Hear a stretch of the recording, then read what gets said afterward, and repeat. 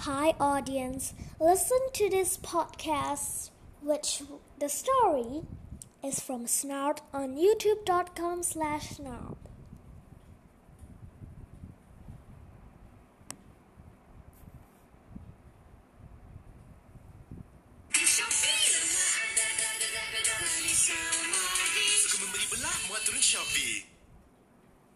Hi Oddings, it's your Ate Sapphire. I have a very special offer for you from my new favorite website, ThreadUp. So if you want to learn how to get 30% off of your first order, stick around after this episode.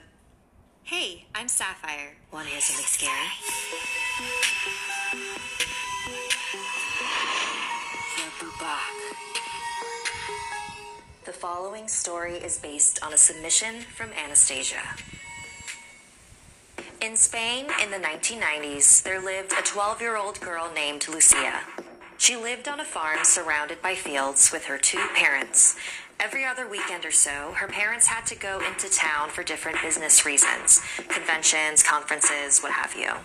Lucia was much too young to tag along with them, so they would leave her at home where her cousin Emily would babysit. Emily was only 3 years older than Lucia, so she would always protest. Why do I even need a babysitter? I'm old enough to watch myself. But her parents disagreed. Lucia probably wouldn't have minded this as much if she actually liked her cousin. But Emily loved to play pranks on her. She'd always try to scare her with monster stories or try to convince her that her toys were possessed.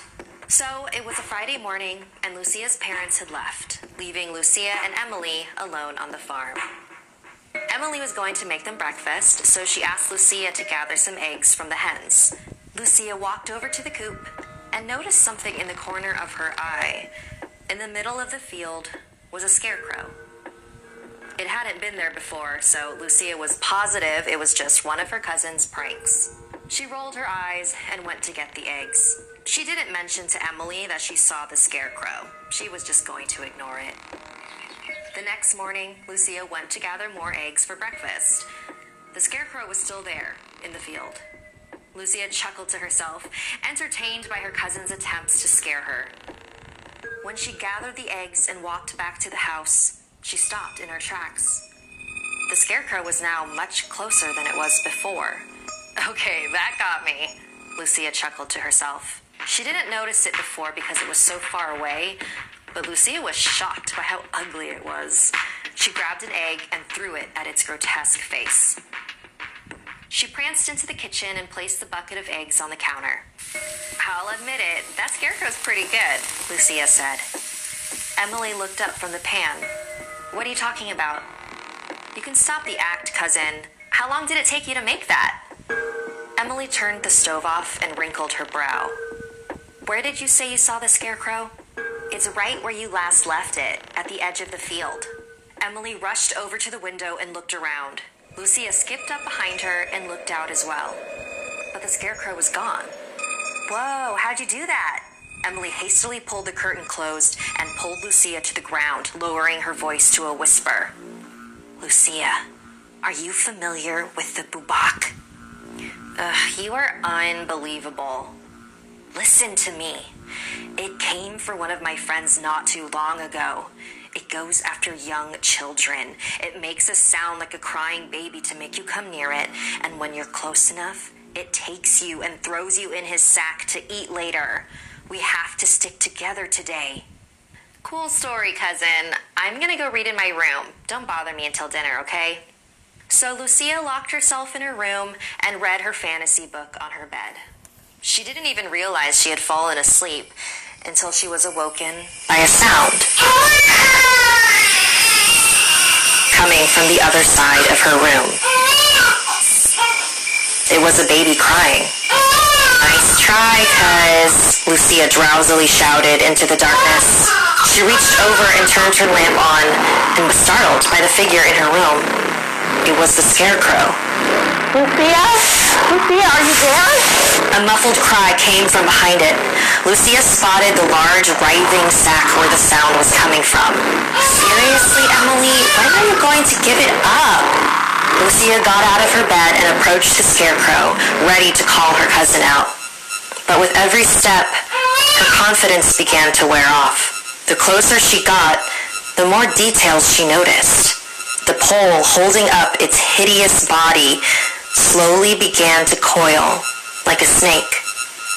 This scarecrow was alive. Lucia, run! The scarecrow revealed its raggedy arms from underneath its tattered clothes and raised them towards Lucia. She ran out of the bedroom, frantically searching for a place to hide. She could hear the box slithering not too far behind her.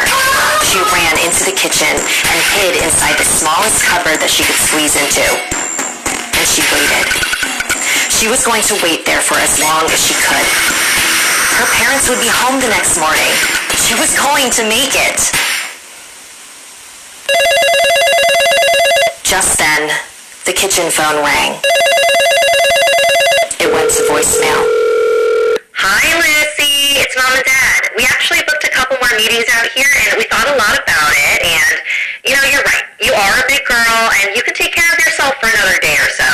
And, Emily, we know we only paid you until tomorrow morning, so feel free to go home. Lucy will be fine. So, just call us back at our hotel when you get the chance, okay? Love you.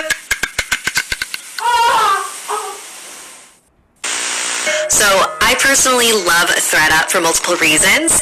One, I love shopping secondhand because you get to find really unique pieces. And if I'm being completely honest, the clothes that get the most compliments for me are the ones that I buy secondhand. So it's like, why pay more money, right? And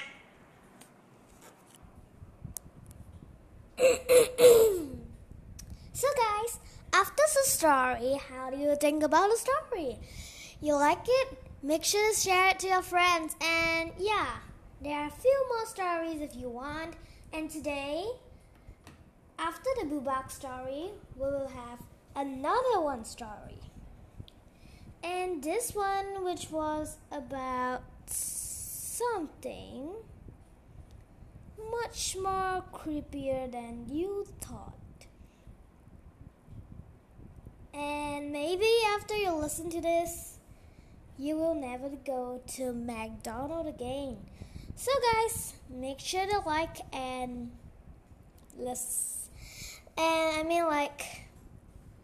get ready for the next episode. Like seriously. So bye guys.